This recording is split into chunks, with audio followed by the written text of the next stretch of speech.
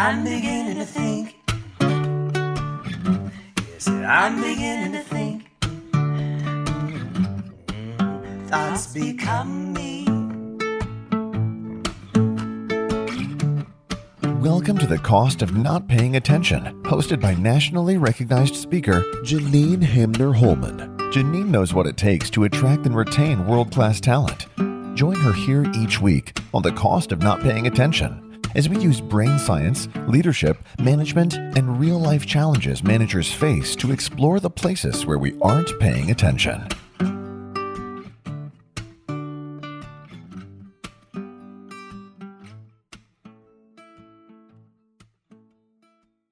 Welcome to The Cost of Not Paying Attention. I'm your host, Janine Hamner-Holman. What am I paying attention to today? The idea of resiliency. This is a word that has been coming up a lot, especially in the last couple of years with COVID. And it was a word that was definitely in my world before that, although it used to live very much how I think of grit, how I think of like digging in, getting it done, doing the hard work. As I have been continuing in my relationship with the word resiliency, for me, I have realized that it is actually more about recovery. There's been so much in the last couple of years in particular with the Great Resignation, with organizations looking at how are we organized and how are we doing what we're doing, with managers really taking another look at how do I get the best, the most from my people? How do I have them be the most engaged? And there are challenges and bumps in the road all the time. And really, I think not so much it's about how do we toughen through it? How do we persevere? It's more about how do we recover? How do we come back to ourselves? How, when we fall down, when there's a challenge, when there's a speed bump, how do we recover ourselves? And in the midst of all of the work that we're doing, all of the things that we've got going on, how do we build time into that for recovery? And I got to thinking about this whole idea of resilience because of our guest for today. So Michael Puldy is the CEO of Puldy Resiliency Partners, where Michael guides business leaders to reduce their business risk and respond to crises, all while protecting their brand, their employees, and their clients. Michael has over 25 years of technology, information risk management, and operation experience, including over 2 decades in leadership roles at IBM. At Michael's last assignment at IBM, he led their global business continuity response to the COVID-19 pandemic. Michael is also an award-winning speaker and author of professional and peer-reviewed papers, blogs, and the host of the Risk Stories podcast. That's Risk Stories with an exclamation point, and has published 3 different books. Michael, welcome to the show. Hello, Janine. Thanks for having me.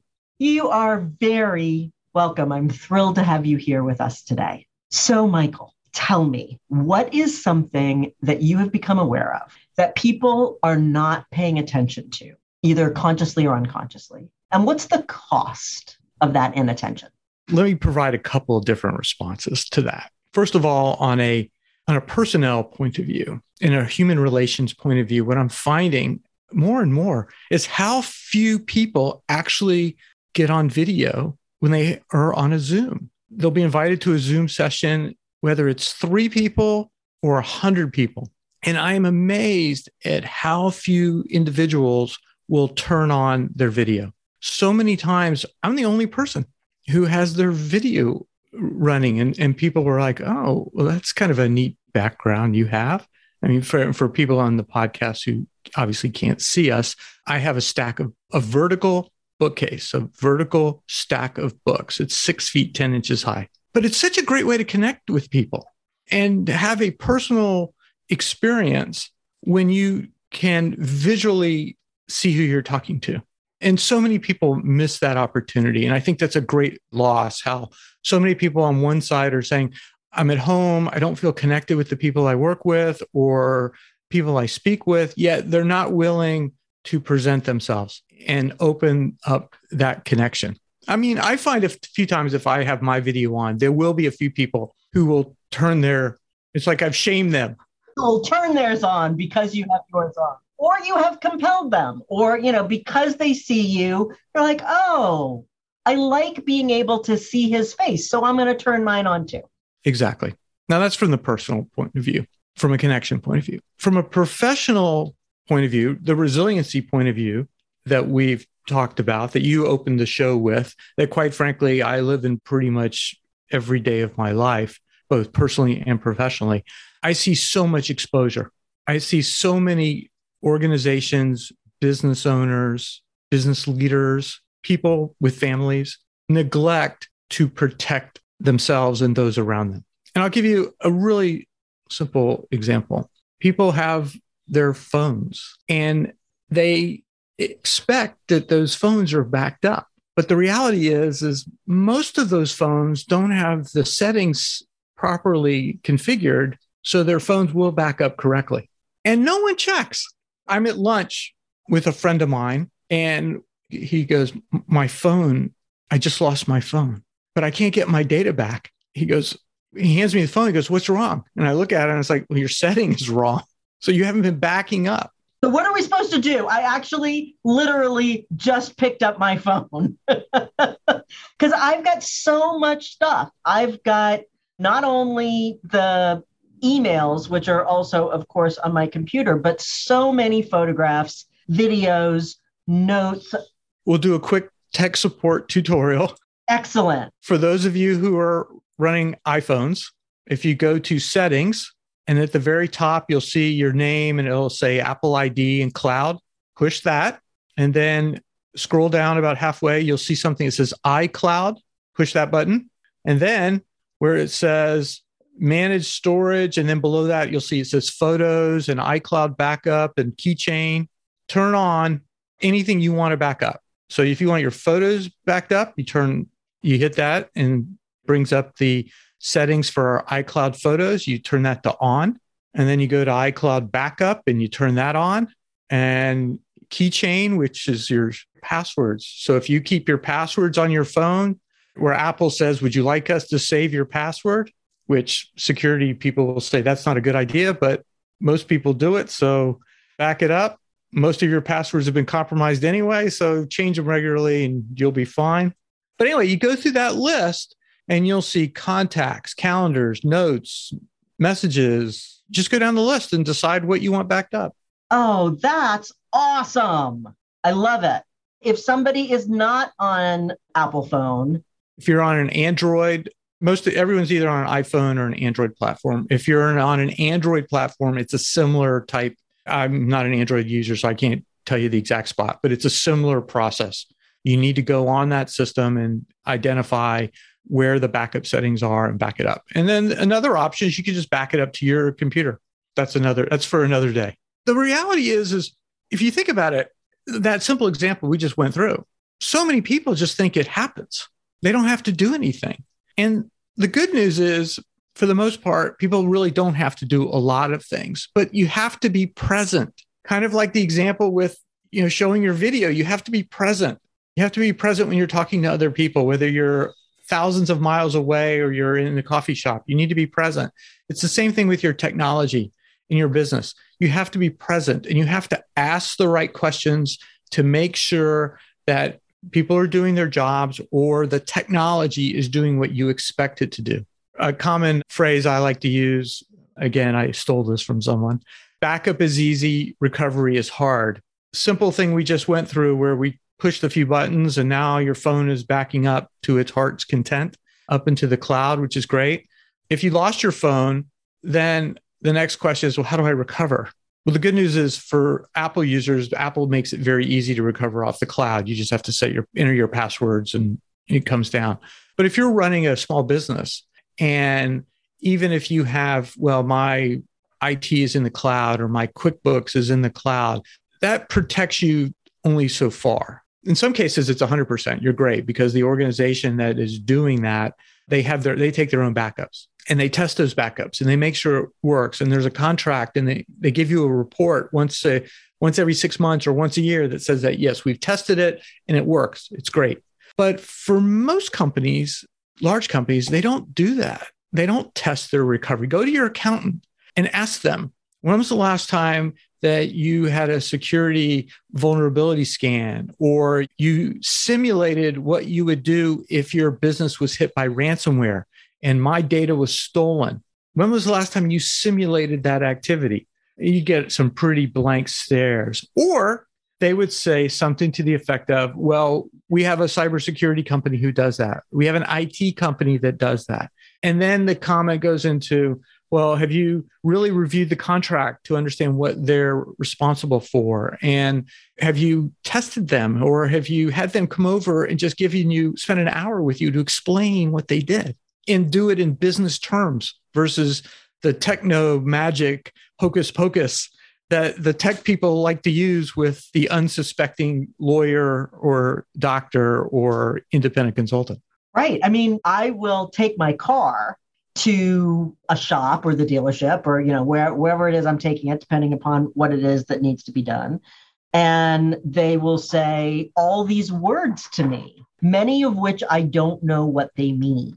And in every industry, I was with a client the other day, and I just kept laughing about how many acronyms there are in their business and in their industry. And I spent almost a decade in the trash and recycling world, and there's so many acronyms in that world. And, so when we're immersed in a world, we get used to that language, and then we forget how to speak normal people, how to speak English, how to speak it in a way that somebody can understand it. And as a consumer, it's really important to push those folk to speak in a way that we can actually understand what they're talking about. So when we're talking with the IT professional, encouraging, pushing, forcing, whichever of those words it needs to be, them to speak in a language so that I can actually understand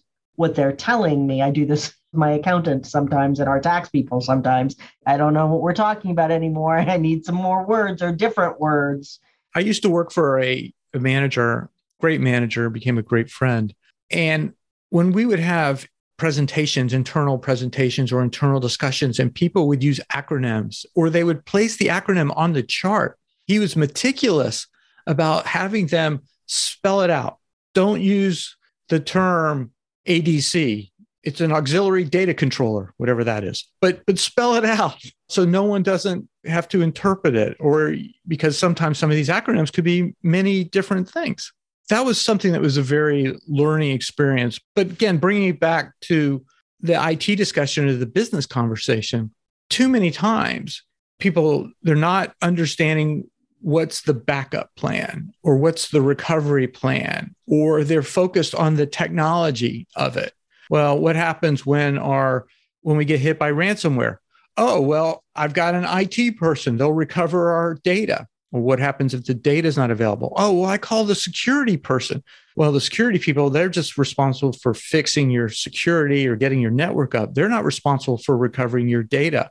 Okay, well, who talks to the client? Well, I guess that would be me. What are you going to tell that client when you have their personal and private information is now on some dark web somewhere in the middle of nowhere, and their credit cards are now being exploited and their passwords are now being exploited?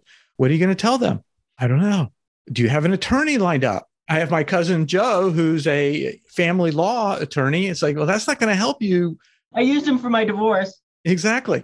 That's not going to help you when the State Department or the Department of Justice calls you and wonders why you've given $10,000 of ransomware money to a terrorist organization, which, by the way, that's against the law and you may be fined or have to go to jail. Yikes. Lots of folks who are listening to this have businesses, lots work for companies where we take people's personal information, where we might accept credit cards, or we end up having people's data. What are the ways in which we should be paying attention? What are the ways in which we should be making sure that people's information is protected, whether it's our information or somebody else's information? Well, first of all, know who your experts are and understand where you are vulnerable in your environment. I mean, it's always good to have either your resident expert or outside expert. I mean, have someone come in and let you know where your risks are to your business. Is your risk in your people because they're not properly trained? Do you have security training once a month or once a quarter or once a year? Do you have policies so people understand how to keep passwords set up? Just to understand what things that, for example, how you should construct your business or how what the gaps are with what you're currently doing and what best of breed is. That's one thing. Second item is what's important. Rank your business processes. What's the real important parts of your business? Do you have an e-business where you got a website where you're taking money? Is your business dependent upon the phone, people calling in and asking questions or scheduling meetings? Do you have a meeting scheduling system? What happens if those things aren't functioning? Your payroll is a good process. Your email is another good process. What happens if your email is down? Do you have an alternate way to communicate with your customers or with your employees? If your email is down, or worse, is being monitored. If someone is monitoring your email, what do you do? And then come up with alternatives.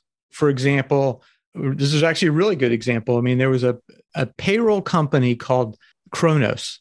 There's a couple of major paycheck companies that operate in the United States. Paychex is one, ADP is one, automated data processing. There's another company called Kronos. And Kronos, they got hit by a ransomware last year, and they were down. It was around Christmas last year. And they had to tell their clients, we're going to be down for about 3 weeks. Oh, my goodness. So good luck. It's a time where really nobody needs to get paid. It's not going to be a problem. People are not concerned at all about having enough money over the holidays. Don't worry about it. Real simple thing to do. So here's some simple suggestions for people that they should do. One, multi-factor authentication or two-factor authentication. So what that means is, so I say you go to your banking website, and a lot of times these banking websites, they'll say, just put in your user ID and password. Multi-factor authentication or two-factor authentication, and technically they do things a little differently, but at the layman's level, it's the same thing. It's a third way to be authenticated. So you have your user ID, you have your password, and then once you enter those two, then you get a text to your phone. It'll say, enter this 6-digit number. Some banks go crazy and they give you a 9-digit number to enter. Some companies they'll say use an authenticator tool, like Google has an authenticator, Microsoft has an authenticator, which is essentially, it's an app, runs on your phone. It's connected between you and the application. So like you and the bank. Every time you log on, you just go to your authenticator and you just read whatever the number is on your phone and you type that in. So what that does is it makes it hard for people to log on to your system because they may steal your password. They may have integrated your email system, or maybe they have a keyboard logger, or they can watch everything that you can do. So they have your user ID. Even if you change your password, they have that. But it's very difficult for them to have access to your phone. And because of that degree of difficulty, they'll move on to the next target. What do you think about facial recognition? So like my bank now recognizes my face. My iPhone recognizes my face and unlocks, which obviously through COVID has been a little bit of a challenge because we're wearing masks. When we've got a mask on, our phone doesn't know who we are anymore.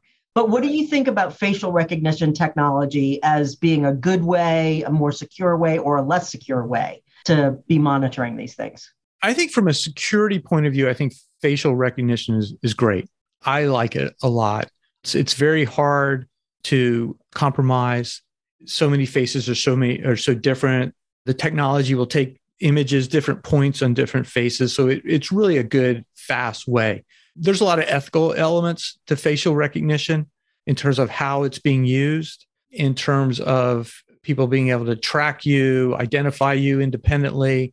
For example, they use facial recognition at airports to detect people. If you're in certain countries like China, they use facial recognition all over the place. I mean, they're detecting everyone's face, everywhere people are walking. So there's no privacy. There's no way to be an independent or be free. I mean, someone is always watching. Big Brother is literally watching you all the time.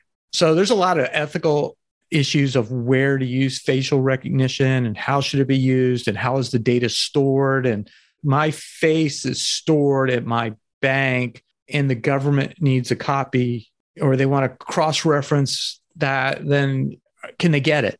I mean, the reality is the U.S. government has lots of pictures of my face. I mean, if we have a passport, they have a picture of your face. It's all a question of how they use it, though. That's the big challenge is, I mean, there was this one company that was doing facial recognition development work, and they were collecting people's faces just like off of these photo applications.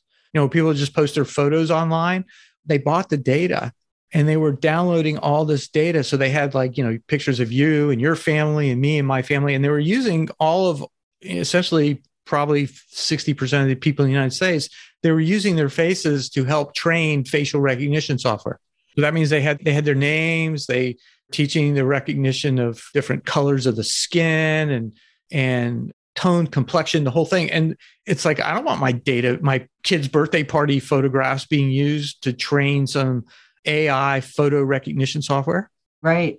It's unsettling. I mean, I'm not an expertise on that subject. And I'm sure if people who are listening to this are probably like cringing at some of the things I'm saying. And so it's like, I'll put the caveat, please talk to an expert. I am not an expert. I merely play one on TV. That's exactly right. But I think from going back to the security realm, the general population, I mean, here's the thing with security. If we make it too hard, no one will use it. If we make it too easy, it doesn't work. So we got to find the right balance. And so that's why I like facial recognition. It gets you to turn on higher grade level of security and it protects your app. Is it going to be 100% protective? No. But are there exposures? Of course. But it's great. I mean, it's the same thing like on my MacBook.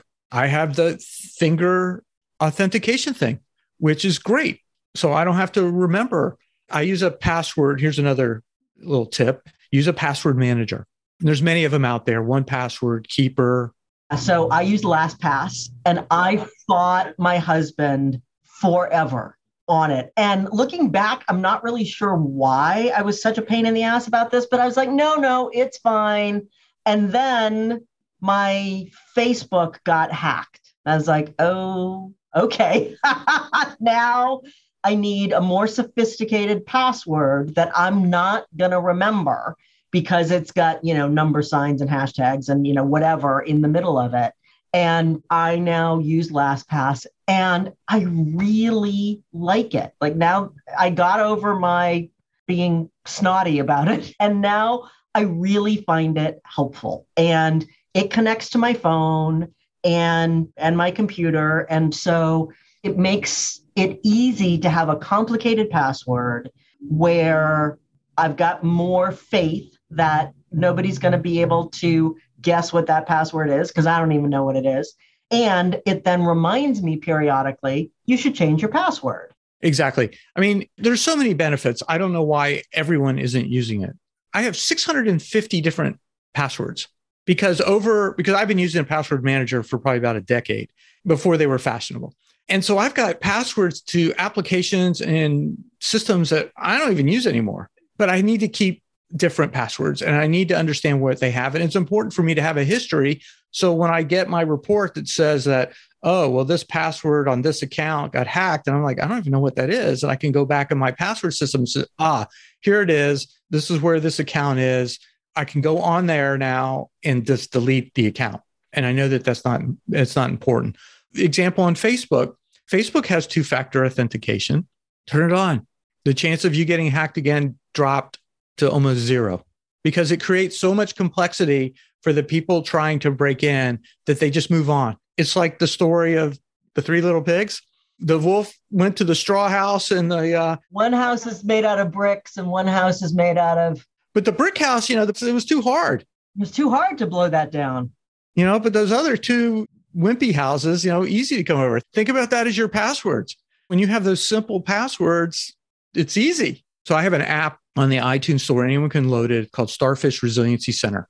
And it provides some really basic policy and process information on passwords and backup and security and disaster recovery and some really basic things. And on that app, there's a document where I talk about creating passwords. And I talk about this two-factor authentication, multi-factor authentication. And there's a table in there. It talks about how fast people can crack your password. Oh, goodness. And it's like if you use a password of less than 8 digits or less, and it's all numbers, it could be cracked in like minutes. Wow. If you start adding a letter to it or special characters like a $sign or exclamation point, then that extends that to it takes months. And then if you just go a little bit longer and take that 8-digit to, let's just say, a 12-digit, then you're talking like years for someone to crack your password. And, they've given up. They've moved on to the next one. Right. They're looking for somebody whose password is 1, 2, 3, 4, 5, 6, 7 or password. Still the most popular password out there. The hackers will move on to the house made of hay. Right. Where it just takes one breath and that house is down. Exactly. But if you're a business owner, simple things like making sure that all your people use strong passwords. Too often business owners, if they have a number of, let's just say they have 10 employees, they don't tell their employees, make sure your password is at least 10 digits or more and use. And not just numbers. Exactly. No one does that. I don't remember ever having that conversation, either with my people or when I was somebody else's people. I talk to small business owners all the time and I tell them these stories and they go, yeah, that's a good idea. They don't do it. I've got an IT person, or they just say, I have an IT guy. In the ubiquitous. Yeah, exactly. But you can't depend upon that. So y'all, if you're out there and listening to us, if you have people, go talk with and we all have people. I have several people who are part of my team, but I also have my husband and our kids and my parents, and I have lots of people out there. So talk with your people and make sure that their phones are backing up, as long as they're not like my mom, who jokes and says she has a rotary cell phone. She has a phone. It's so not a smartphone. It is essentially a paperweight, and she only turns it on in emergencies. But if you're a normal human who has a phone with technology, make sure it's getting backed up. Make sure your computers are getting backed up, which is easier and easier these days. And make sure that your passwords are strong and all your people's passwords are strong. It's a simple conversation to have. All right. So I want us to pivot a little bit. You were talking a little bit when we were talking about the balance between having something be easy and something that will actually work.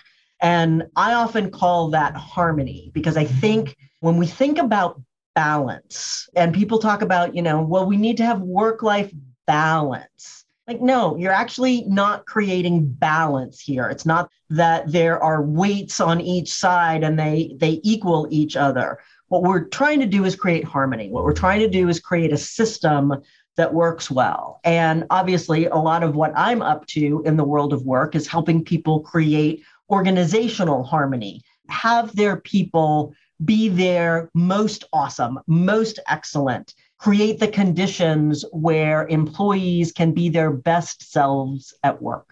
And I know that when you started as a manager, you really cared about your people, because that's who you are as a human. You care about people. And you had a transformation where you realized you weren't really setting your people free to be their most excellent selves. And I know that that's a place where lots of managers and leaders struggle. And so I want us to have a little time to talk about that.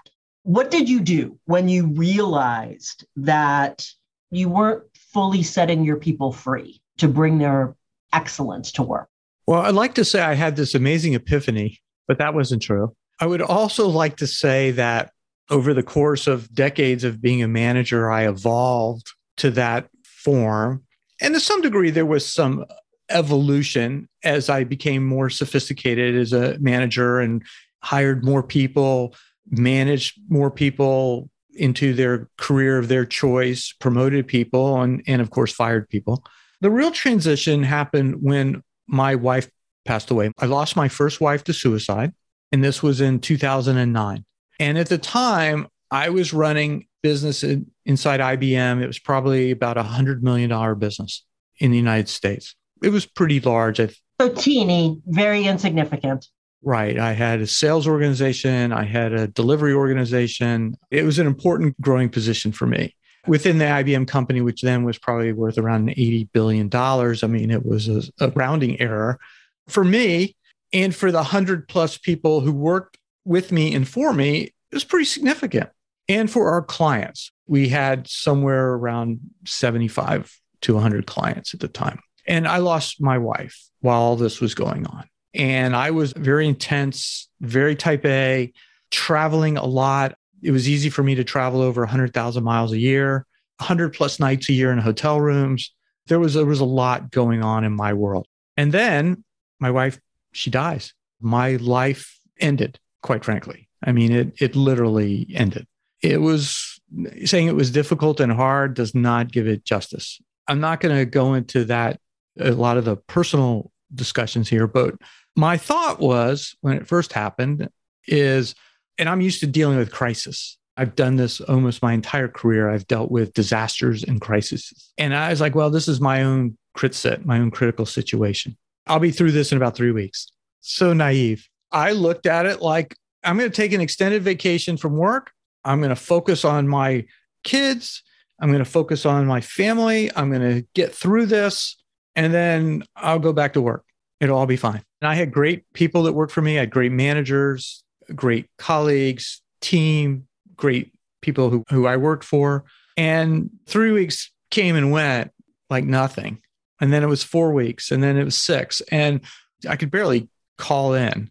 If I worked an hour or two a day, that was a good day for me. I would open my email or sit in a presentation or on a conference call, and I would just be like the blank stare, very deflated. Again, I'm not doing justice to my true feelings at that time. And what happened was, as I stepped away, my team, both the key leaders of my organization, as well as the managers, so they were leaders, both management and non-management. I mean, we all had a good relationship. I mean, I think the biggest plus that I had going into this is we had a good relationship. We had a very good professional relationship. We did a lot of things together. We supported a lot of clients. We won deals. We lost deals. We dealt with terrible outages. We essentially were in battle together. Those experiences in the trenches, I think, are so transformative in the power of team, in the connections that those create. Exactly. We had an amazing team. And when I essentially got injured and I was out of the game, so to speak, they stepped up. They ran the business for me. Occasionally it would be, Mike, we just need you on this call. Or can you just approve this? Or we want to do this, or here it is, because I needed to just like sign something off. And sometimes my management would just step in and just say, don't worry, Michael doesn't need to be involved here. We've got this. There were things that were happening. I had no idea they were happening. Fast forward. So it took about a year before I really kind of got some semblance of sea legs back. It took several years before I actually was able to really perform at a level, not at the same level, but just kind of get within 80% of that. Trauma takes it out of us. I mean, looking back, I'd probably say it took 4 to 5 years before I even came close to acting and responding the way I was. But during that time period, during that first year, that team, it was like I didn't really need to be there. And I say that in a very positive way, meaning that if I'd recognized that their capabilities sooner, then I could have delegated more. I could have allowed them to grow faster and help them recognize their true potential. Unknowingly, what I had been doing, even though I thought that I was doing great things prior to that turning point, the reality is I probably was doing too much. And I wasn't letting the leaders who worked with me, giving them the real opportunities for them to grow and expand. And we so often do that. We think we're helping our team. We think we're helping our people. And something happens and we realize we're not. Or the opposite. I had an amazing conversation with a gentleman named Jay Steinfeld, who was talking with me. He was the owner and founder of blinds.com. He actually was a crappy manager. He would yell at people if they did it 90% of his way, but not 100% of his way. He would yell at them.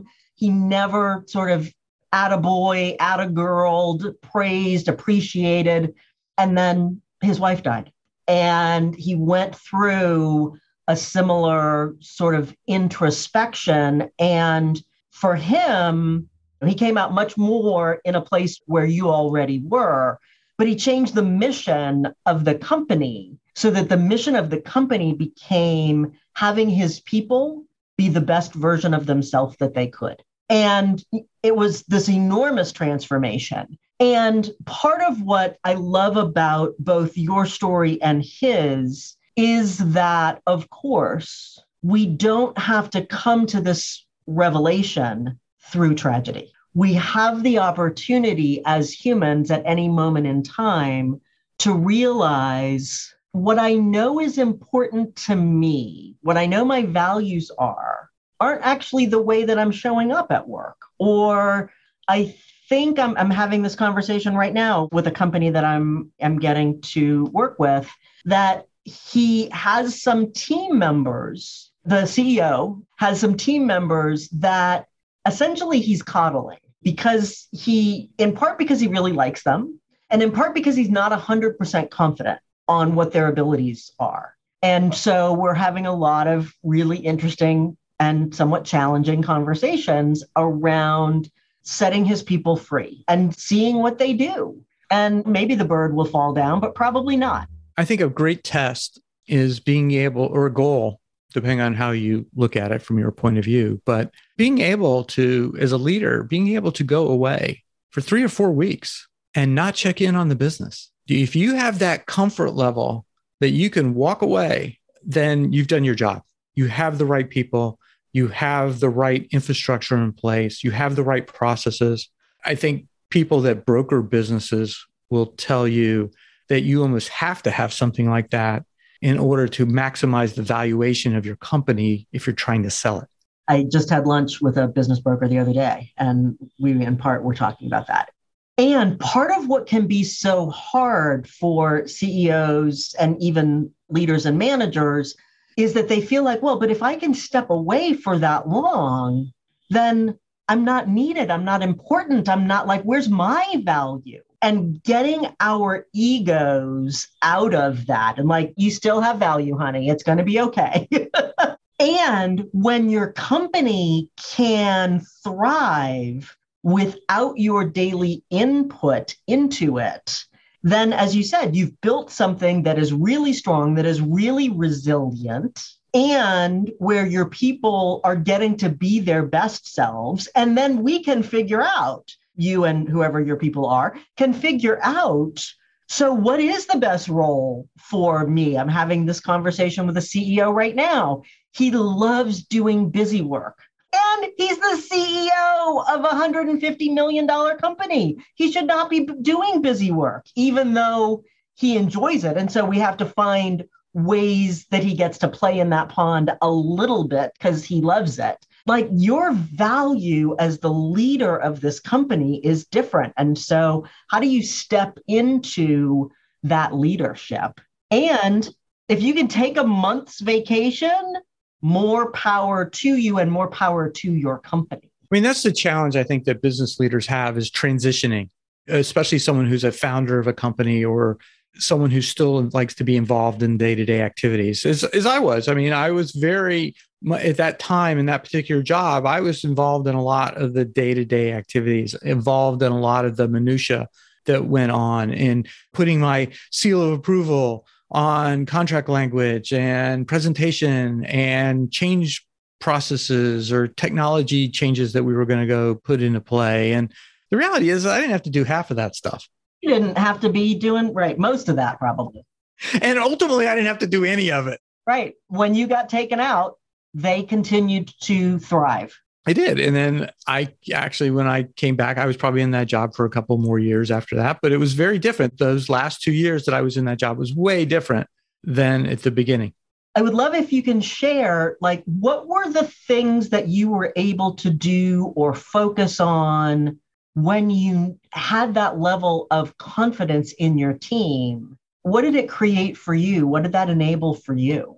Well, it gave me the opportunity to pick and choose. It gave me the opportunity to pick and choose which problems I got involved with. It allowed me to decide which clients I wanted to be close to. Partnerships that we could expand our business both inside and outside the company. And then, of course, developing new business opportunities, strategy, a lot of strategic thinking in terms of how we could take this business that was very prosperous in the United States and very successful. And then how can I take this and expand it worldwide? Yeah, that's both fun and enlivening and great for the business. It was fabulous. I think it began to excite a lot of the people in the United States because it's like, okay, we're now going to take this show on the road. So now you get to go to Asia and Europe and Australia and you get to go spend some time with your colleagues around the world and tell them and show them what you were doing. This is when you could travel and you could do things like this. But it was great. It was a lot of fun, and which allowed me to exercise a global aspect of what I love to do about the jobs that I've been able to do in my career.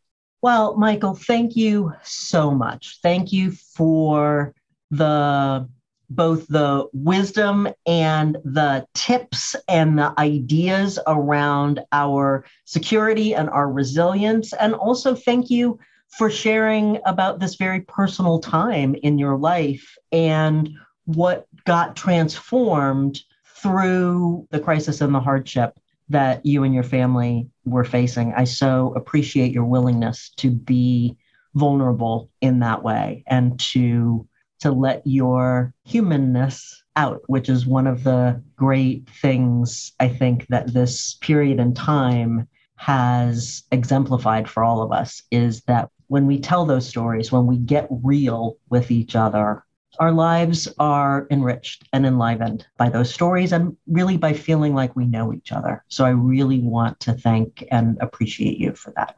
Thank you, Janine. I very much appreciate you inviting me to speak today and about several topics that I am obviously very passionate about and happy to discuss with anyone. And if your listeners would like to talk about this some more, please, I encourage them to call me if your listeners know of someone or if they personally are having a situation as it relates to mental health. I encourage them to go seek out a trained expert or even call the new 988 phone number, which is like a 911 for mental health. And do you know off the top of your head what that number is? 988.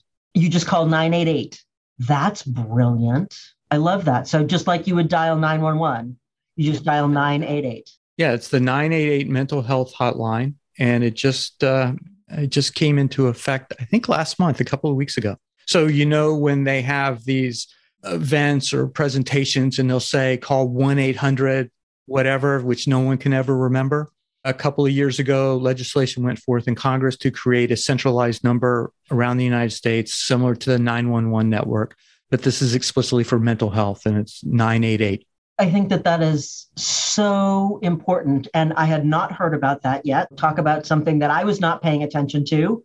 Super important. And all of us, I was reading an article just recently that was talking about the toll that the last 2.5 years has had on our collective mental health and the incidences of mental health issues needing somebody to talk to, needing medication, whatever it is. Please take advantage of those opportunities. Our mental health is so very important. You cannot say that enough. And something that we need to destigmatize. Exactly. It's okay to talk about it. It's okay to get help. Absolutely. Thank you, Janine. Thank you so much for being here with us today. I so appreciate everything that you bring and that you are. I am Janine Hamner-Holman, and this has been The Cost of Not Paying Attention. Remember, great leaders make great teams. Until next time.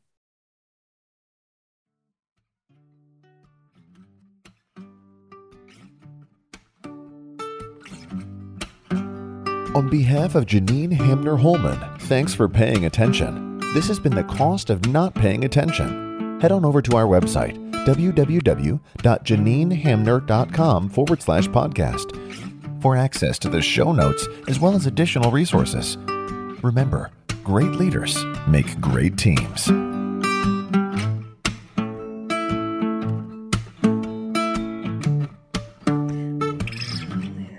I'm beginning to think.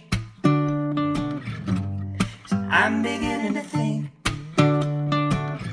I might sit here and just breathe.